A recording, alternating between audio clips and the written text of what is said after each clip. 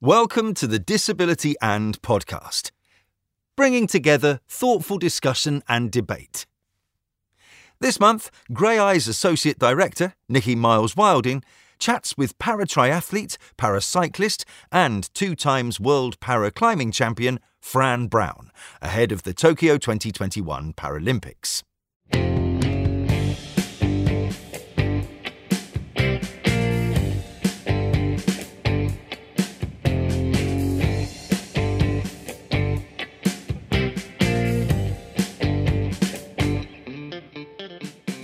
Hello and welcome to the Disability And podcast.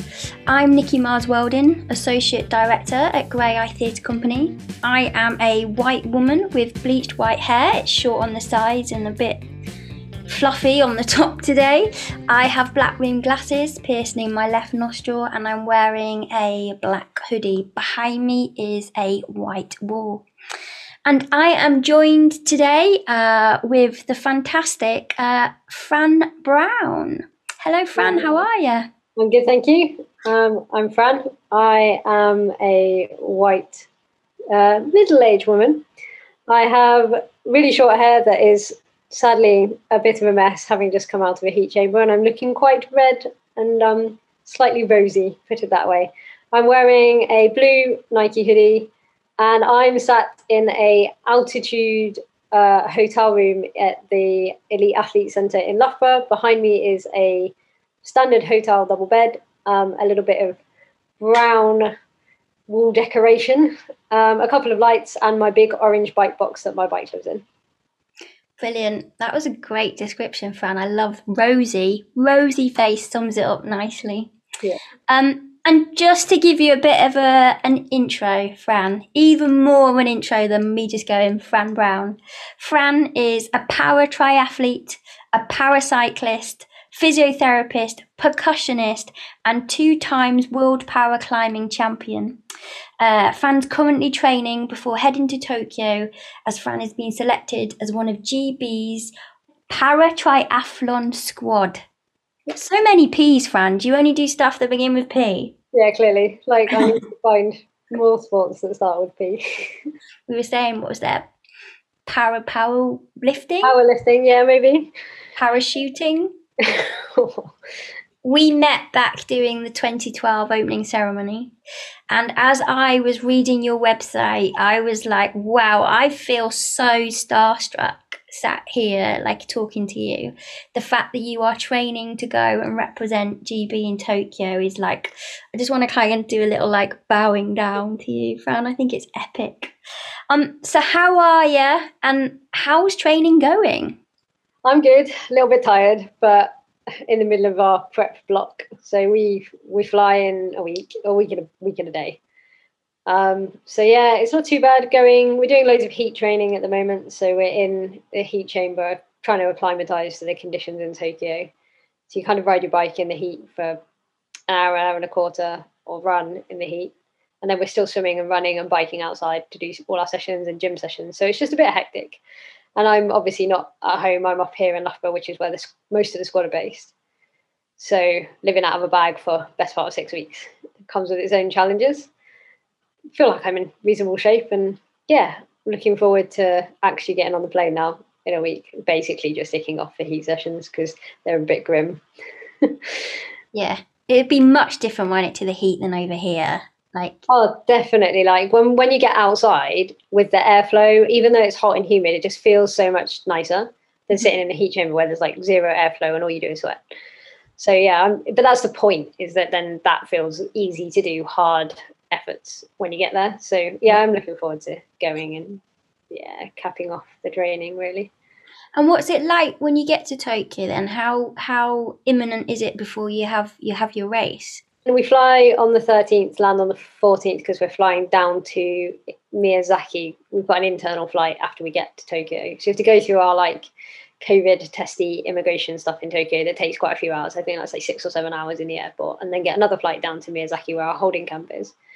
We're going somewhere we've been before, so we know what we're going to get. So that's really cool. It's a really good training base. You can amazing places to run and ride, and there's some open water swimming. We've got a hotel pool. So really nice setup for us. And it's exactly where the Olympic guys that have just been went. So we're kind of doing the same as them. So from a sports perspective, we know the ins and outs. But then we go into Tokyo about 12 days later on the 24th. So the day of the opening ceremony, we fly into Tokyo. And then I race on the 28th. So we've got a few days in Tokyo first. And then the rest of my squad race on the 29th because it's 4 categories a day. And we haven't got people in every category. So there's 2 of us that race the first day and then other people race the second day. And then we fly back on the 31st because you have to fly back within 48 hours of your event. So we're lucky that we've got a reserve date of the 30th in case of weather, because we do an open water swim. It might be too choppy. It might affect the water quality. It might be too windy.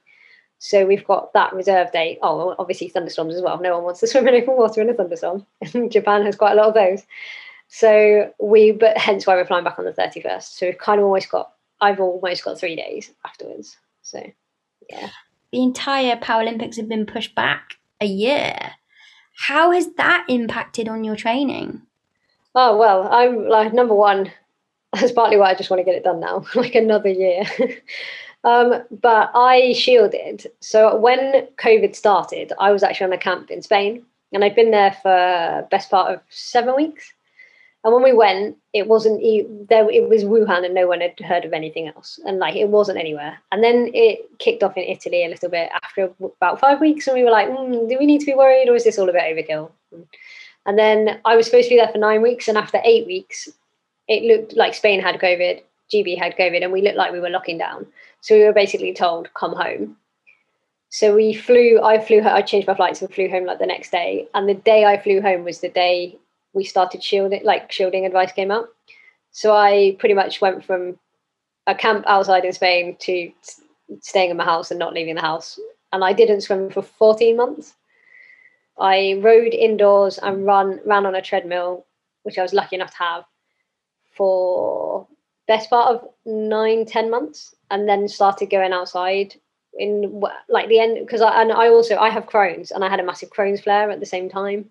Potentially down to stress, who knows, and needed surgery. So I had to wait until my surgery in August. And then after that, I then started training outside, but then we had another lockdown. And then I didn't swim until I was double vaccinated, which that was late April, early May this year. So I've only had kind of 4 months of swimming. And have you noticed a difference? Like, was it harder when you got back in the pool after 14 months? Or? Well, weirdly, we did lots of strength training to kind of try and keep your upper body strong so that when we got back in, didn't pick up injuries. And weirdly, initially it felt awful. Well, I lie. The first 50 meters felt amazing. Like I was Michael Phelps and I'd not lost anything and it was all great. And then I basically died. But after that, the first few sessions felt horrible, but they came back remarkably quickly. And if anything, I'm now swimming faster, having done less sessions. So it's strange. Quite a lot of our squad have said similar things. Like we've almost come out better now, whether it's because we're less fatigued, because we had that time off, whether you've just had time to kind of reset your stroke and you get out of bad habits because you haven't used it for so long. Like, because when I started back, a lot of my first swims were technicals, so I could kind of polish up my stroke. So I think in a way it's strangely advantageous, but I still would have preferred not 14 months of feeling like I was training for 2 sports out of 3. yeah, that would be, what's that called? A para duathlon. See, it's a thing. It's just not a Paralympic thing. Yeah. Well, that's interesting, isn't it? How you've all noticed that change, that you have come back faster. Yeah, I think it is just everyone's got out of their bad, because swimming, it's really easy to develop bad habits. Mm-hmm. And I think just it's given everyone time to reset that and reset some fatigue. Yeah. And probably build more aerobic fitness before you get in the pool, because we ran and biked. Basically, once it was announced the games weren't happening, everybody went to their winter training. So I carried on bits and pieces until my surgery, but you went to like winter aerobic training, not the really hard stuff, which is what we've been doing in Spain. And I think that gave us a massive aerobic base to then start doing hard stuff on. So the hard, fast stuff came back quicker and therefore potentially had more headroom.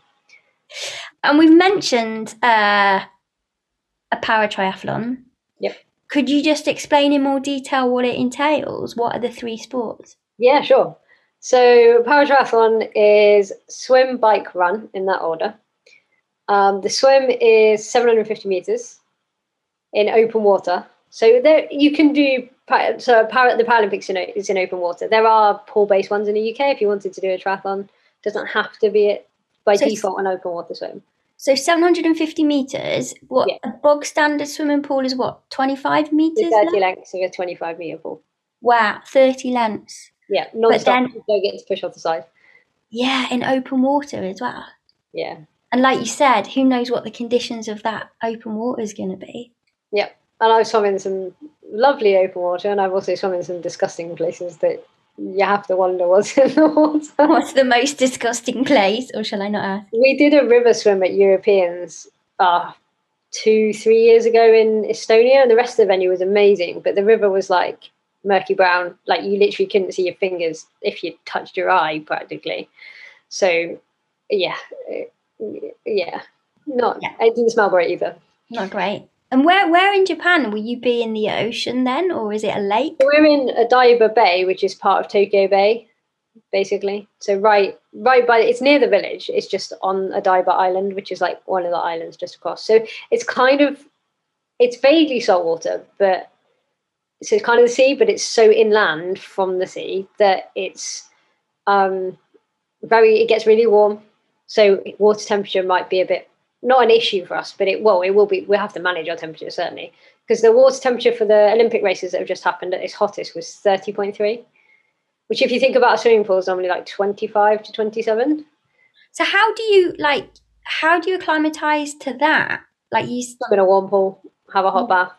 So I'm swimming in a pool here that's 29, which suits me because cold water and my spasticity don't mix. So I would rather warm than cold. And it's obviously non-wetsuit. We do swim in wetsuits if the water temperature is below 24. But it's optional from 18 to 24. But everyone would swim in a wetsuit because you're faster. However, it's non-wetsuit. It will be a non-wetsuit swim. So just swim in a warm pool, get used to a hot bath. It does feel slower swimming in a hot pool. Even if you're swimming the same speed, it feels kind of sluggish. Okay. That's why Olympic pools are notoriously cold. So the 50-metre Olympic pool is actually always kind of 24, 25 because it feels faster. Wow. God, there's so much science to all this, isn't there? Yeah. So we swim 750 metres, get out of the open water, do transition 1. So the transitions in triathlon are almost like a fourth discipline, if you like, because they're like, it's all your total time. It's who crosses the line first. So if you take half an hour putting your shoes on, you've lost a chunk of time. So do transition 1. So for me, I put on my cycling braces, my leg braces in as soon as I get out of the swim, basically. And then I run to where my bike is, grab my bike, put my helmet on and my glasses on. And there's rules that say you have to put your helmet on before you touch your bike or you get a penalty. So there's lots of things to remember. And then take my bike off the rack. And then it's a 20K cycle, so 20 kilometre cycle. And then come back in, get off your bike, run in, put your bike into its rack, like hang it on the rack or push it. Sometimes it's a wheel one where you just push your wheel in, take your helmet off, put your run shoes. So for my case, I have different run braces to cycling braces. So I changed to my run braces, much like the girls in my classification are often above knee amputees on one leg. So they'll change their leg for a different prosthetic. So a blade for running and a normal leg for cycling. Or some of them don't. Some of them only cycle with one leg. They prefer to just put the power out with one leg. So they'll then put a running blade on. And then, it's a 5 kilometre run. / run, in my case. No, I do run it. It's just, I tend to chomp it into run, walk. It works better for me. You must be like absolutely knackered by the time you get to run. Yep. Running 5K for me with my disability is hard anyway. So it took me best part of 7 years to get to being able to run 5K straight. Initially it was with crutches, then it was with the right braces, but then just being able to run a 5K without actually stopping at all, let alone do it at race pace and then off a bike after a swim. So it's a massive struggle. Whereas some of the we have arm amputees in the PTS5s, they obviously wouldn't find that as difficult. They would find that similar to kind of an able-bodied person. They're more impaired in the swim and on the bike for controlling the bike with one hand. So that's why the classes kind of try to put people similarly together. It's a weird one. We do have quite a level playing field, but sometimes it just mixes strange. It's a bit like swimming where you'll have you might have short stature people and wheelchair users in the same class, and you'd be like, how does that work? That's kind of how paratriathlon works, except the wheelchair users have their own class. And they have 2 classes within that. So yeah, there's basically, just to explain paratriathlon, there's 4 ambulant classes. So PTS2 are the most impaired, and I'm a PTS2. 3s are the next, would be potentially a double below-knee amputee, or maybe somebody with hemiplegia on one side, or somebody missing an arm like completely. PTS4s are normally kind of single below-knee amputees.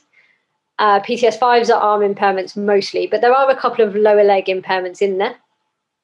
But they'll basically they're the least impaired. I hate that word, least disabled, but that's what's in the manual. Least impaired ambulant class. So by ambulant, I mean we ride a normal 2-wheel bike. It might have adaptations and you might use braces, but we run. And then there's the visually impaired class. So they they swim with a guide, like tethered to a guide with a rope. And then they ride a tandem, and then they run holding a rope, much like the athletics you would see. And they have B1, B2, B3, and the B1s get a bit of a head start. So they kind of start, and then the others swim after them after a time, so that it's a bit fairer. And then there's the wheelchair classes, 2 classes. So the wheelchair guys swim. They use a hand bike, a recumbent lie-down hand bike for the bike, and then for their run, they use a race chair, standard, like you would see on the track.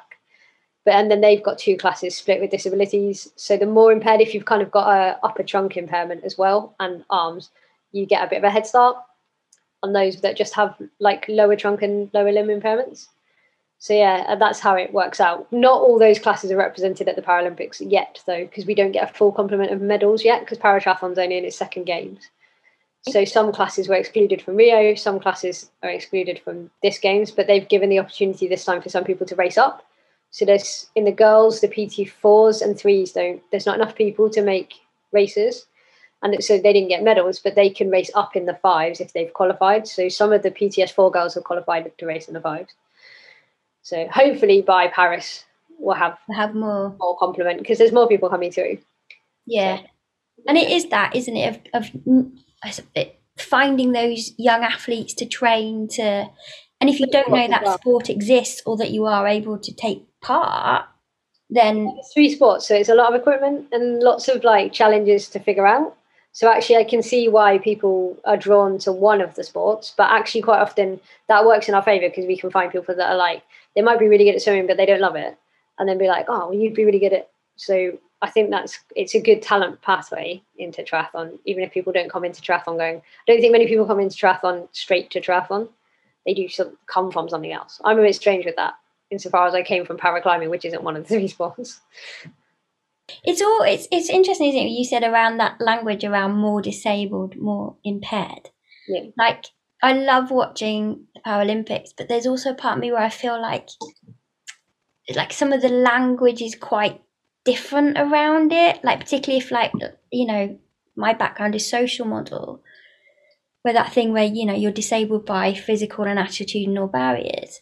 Yeah. And what is it like? Does it feel like you're being medicalized, or do you just get to a point where it doesn't faze you anymore because you're in it for the sport? I think once you get into it, it's for the sport. When you go through the classification process, it feels very much like that.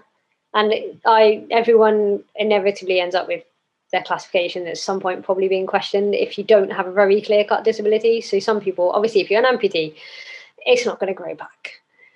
Tell that to the PIP assessors. Yeah. Exactly.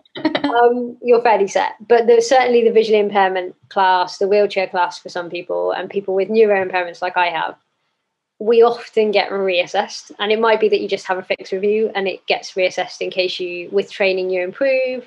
And like, it doesn't really improve your condition, but then that then becomes a bit medicalized, because all the assessment is a bit like going for like a medical.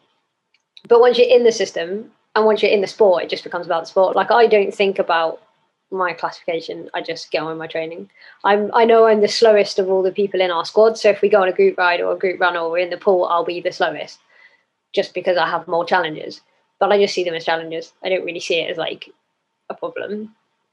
It's really enlightened me, this conversation, and understanding the classification, and yeah.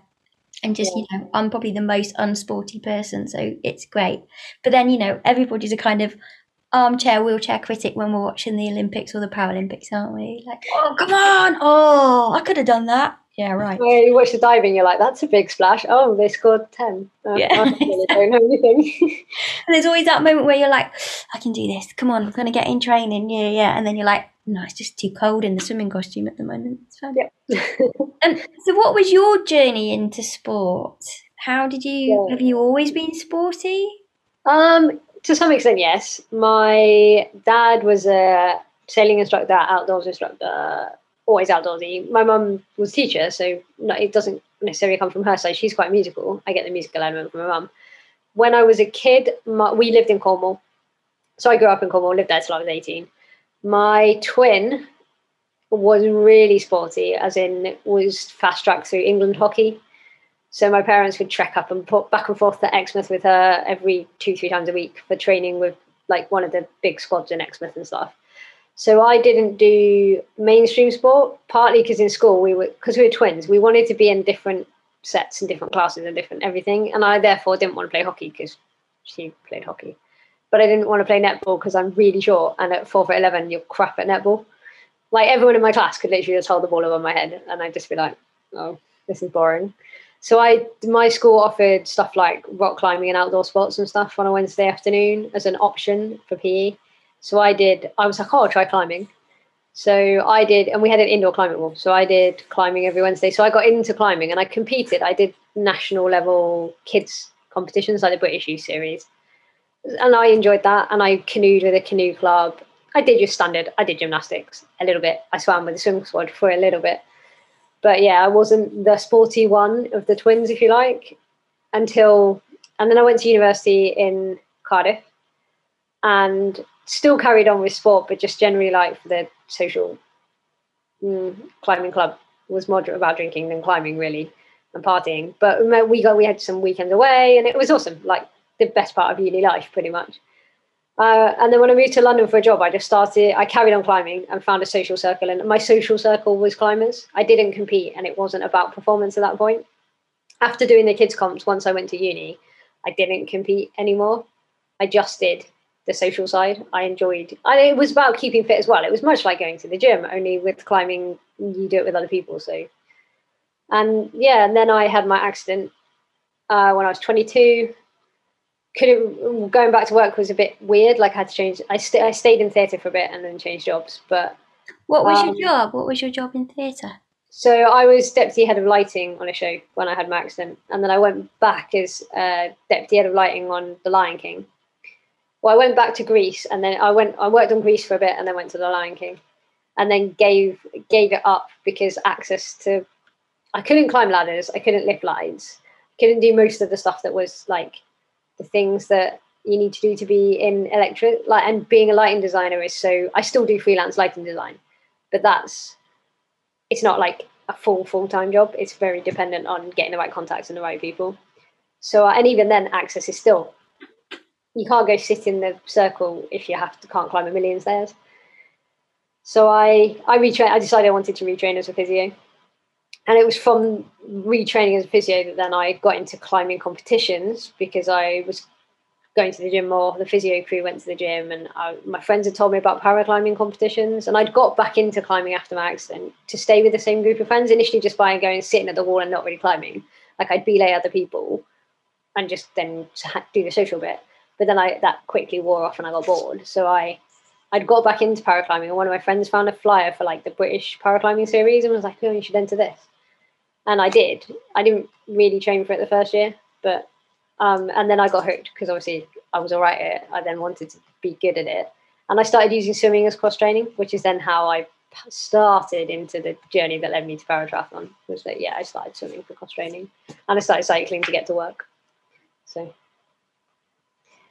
lighting at uni, design, then went on to work in the West End in quite high profile West End shows then, if that was Grease and Lion King. Yep. Yeah. I started on We Will Rock You was the first place, but doing in-house electrics rather than some show, not much show bits, just bits. And then then I had my accident. Then I went to Grease, worked on Grease, Greece was a weird one because I worked for the theatre, but they did all the show electrics. Okay. So it was a dual role, which was wonderful because you got to operate the show and you still got to do some stuff. You got some day shifts. And then I moved to deputy head of lighting on The Lion King when they were recruiting for their 10th birthday. So 2 years before the 10th birthday, they expanded their team a little bit to have people to do a rig change because they put in new moving lights and everything for the 10th birthday. And so I went in to basically help with that role because that was a bit more logistical. And I operated the show mostly. So I think I did like some crazy amount of times I've seen that show. Like, yeah, because it was the most accessible bit of the job, if you like. So, and I really enjoyed it there. I just had decided I wanted to retrain because the opportunities beyond that were slim as far as access in theatre was concerned in lighting. And I kept up my lighting design, which was the interesting bit I could still do. I think if I hadn't had my accident, I'd have been quite happy as a chief LX, either touring or maybe moving into production LX, but I would have stayed in theatre. It wasn't that I desperately wanted out of the industry. I just didn't fit with, after my accident, it was too challenging, really. Yeah, and particularly West End theatres, they are not the most accessible, are they? Let's be honest. Yeah, I mean, I can understand why. They're ancient, but in some respects, there's a few things that could be better. Yeah. But yeah, it was never going to really work as a career. Sometimes you just have to draw a line and be like, I could probably make it work, but it's more effort than it's worth. Have I got the energy to do it? And exactly. Does it feel like a shared responsibility, or is it just me banging the drum and nothing is? And that's literally what I was doing. Yeah. So what around being a physiotherapist? Yeah. And also, has that impacted your training? I suppose giving you a better understanding of your own body as well. Yeah, absolutely. So yeah, being a physio is really cool. Like, I qualified after 2012, and I did NHS stuff. So I worked in wheelchairs for a bit. I worked for a wheelchair service because I was quite passionate about improving that, and I was really enjoying that. But then it was full time, and triathlon training was picking up, and and the service I was working for wouldn't let me job share and were not super helpful about being flexible. So I went into the irony of that. Yeah. Right. Yeah. So I found a research post. I went into a respiratory research post for 2 years where I gradually changed my hours. They were the opposite. They were super flexible. And then the role ended because the study ended that I was working on. So that was a natural time to take a break from NHS work. So I kept up private work. So I worked with climbers because I was like, I'm really interested in hands and hand therapy and upper limb therapy, especially as with my disability, I find it quite hard to lift really heavy things and move things around. So doing legs and stuff with people can be awkward, whereas hands is quite delicate and quite nuanced. So I did a lot of work. I set up a clinic to work with climbers, and that was working quite well. I could work part-time, self-employed. You can do the hours you want to do around training. And then obviously with COVID, I had other people covering my clinic while I was away, but then all the climbing was shut and all my clients disappeared. So I shut down the business because of the extra year, and then I'll start again. But I don't know that I want to be self-employed again. I think I might go back and work for someone, but privately. I've done my master's in sports and exercise medicine, so I want to use that basically. As much as I love the wheelchair side, there's so many, you can't change things that really need changing. I found it so demoralizing. I found it super cool being able to help people out that potentially wouldn't have got the right equipment if I hadn't have been there to pull the right strings and tweak the right things. And actually, as a wheelchair user myself, because I still use a chair for when I'm recovering between sessions, because walking, my spasticity gets really high from training. Just understanding the active user needs, which is the bit that I think gets lost a lot of the time. But then equally, there's so much budgetary constraint and things. I found it a little bit depressing. It might be something I do go back to in the future, but I've got options open. But yeah, it's taught me a lot about my body. It's taught me that if I get niggle, because you're going to get niggles training as an athlete, you're never going to be like completely injury-free, pain-free. But identifying when a pain is a adaptability good pain or just a little niggle, like something that's going to settle in a couple of days, and just changing your training slightly, I'm quite good at. Whereas some athletes would just plow through and then get injured. or knowing when something is a deal breaker, that this is bad, I need to stop, I need to change it. And I need to seek help with something, because you can't, obviously, there's only so much you can do to treat yourself. It's not the best thing to do anyway. And you're kind of limited. I can't exactly massage my own leg, or like, not that massage is a great modality, but I can't do some of the tests on myself that you would want to do to decide on an injury. But I can certainly identify when I need to reach out for that support, which I think is probably appreciated by our team physiotherapists, because it means I nag him a lot less than some people do. And you were in the Paralympics opening ceremony 2012 along with me. Tell us what your role was and how did you come to be in it? So I was one of the aerialists. So I basically, I come from a ballet background and performing background, and I wanted to be part of 2012. So I signed up for a dance workshop it wasn't for disabled people specifically. It was a dance workshop for volunteers.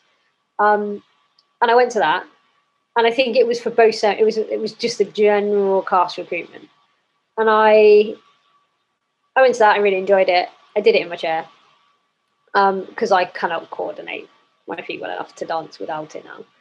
And then they contacted me afterwards, and I thought they were going to contact me and be like, "You could be one of the volunteers in the ceremony," which is kind of what I was angling for. I just wanted to be part of it. And then they said, "Oh no, there's this opportunity. Would you like to come and audition for a different role?" And they didn't really tell me much about the role. They basically said, "Are you scared of heights?" And I said, "No, and I'm a climber, it's fine." And they said, "Okay, cool, like, can I turn up on this day?" And I did. And it turned out it was an aerialist role audition. So they basically strung you up in a harness and made you kind of like twiddle around in the air and see what you could do, how expressive you were, could you like orientate yourself and stuff like that. And I really enjoyed it, because obviously I'm a climber, like hanging from a harness was my thing. And like, I was like, this is so cool. No expectations as well. And then from that, and they hadn't quite told me what the role was then either. And then from that, then I was contacted and told that it was the opportunity to do the circus base training.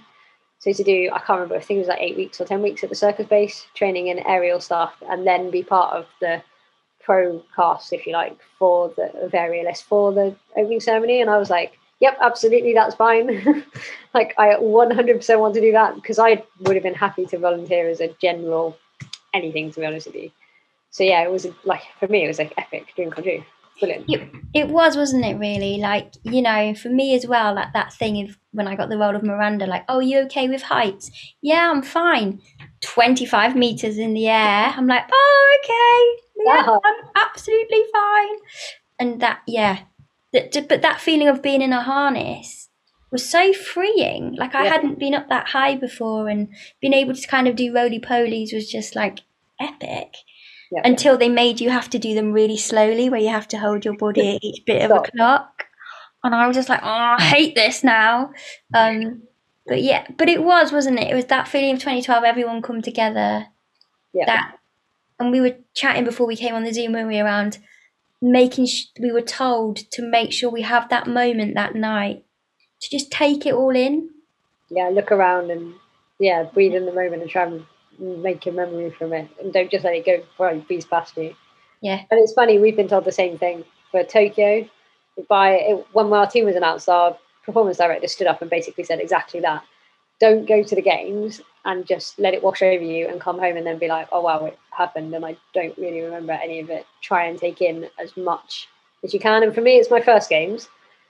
I think because of the restrictions around COVID and not having family out there and things like that and supporters, in a way it will almost make it easier to take in the moment, because there's less kind of to take in. There's less pomp and circumstances, more just the race. But equally, then you can take in being part of the wider Paralympics GB team, and I'm quite looking forward to that. So, and even with COVID, we've got things like, we've got like it's not Facebook, but it's like Facebook that's for the wider team and stuff, so you can feel like you're part of something.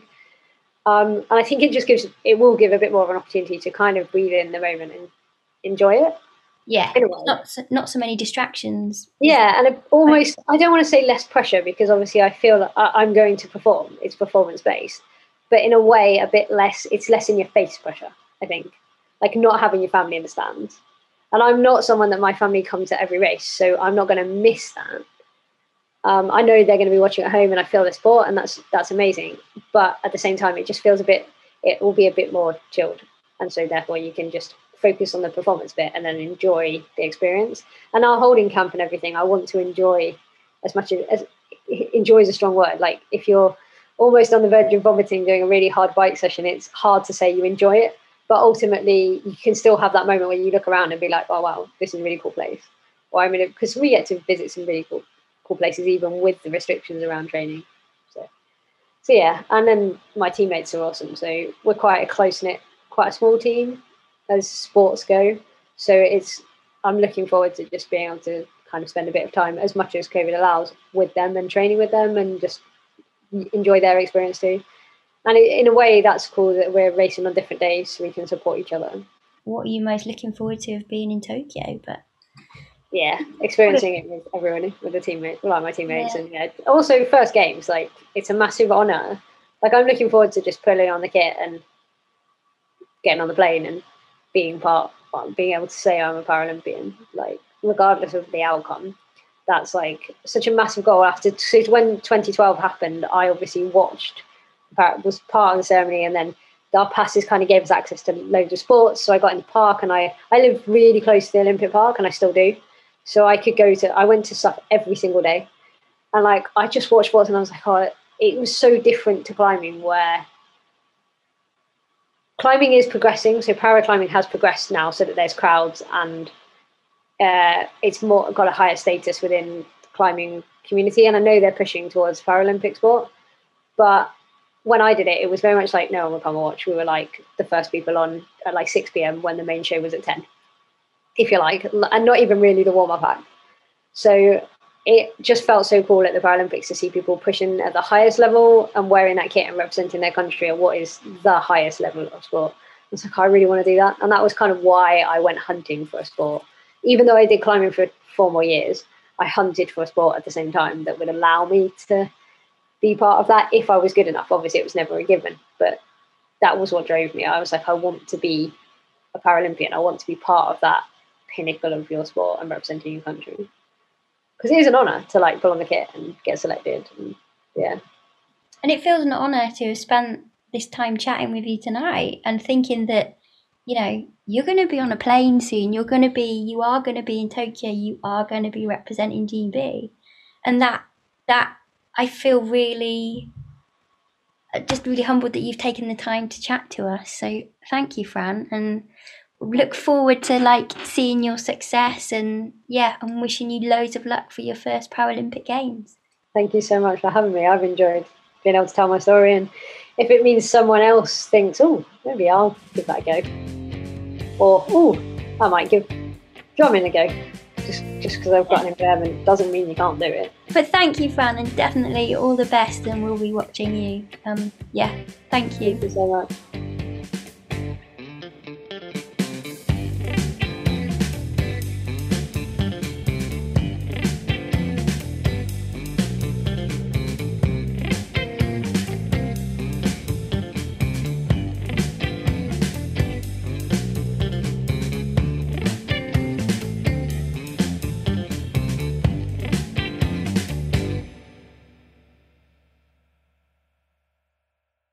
Visit greyeye.org and disabilityarts.online for details of productions, events, interviews, opinions, reviews, and learning opportunities.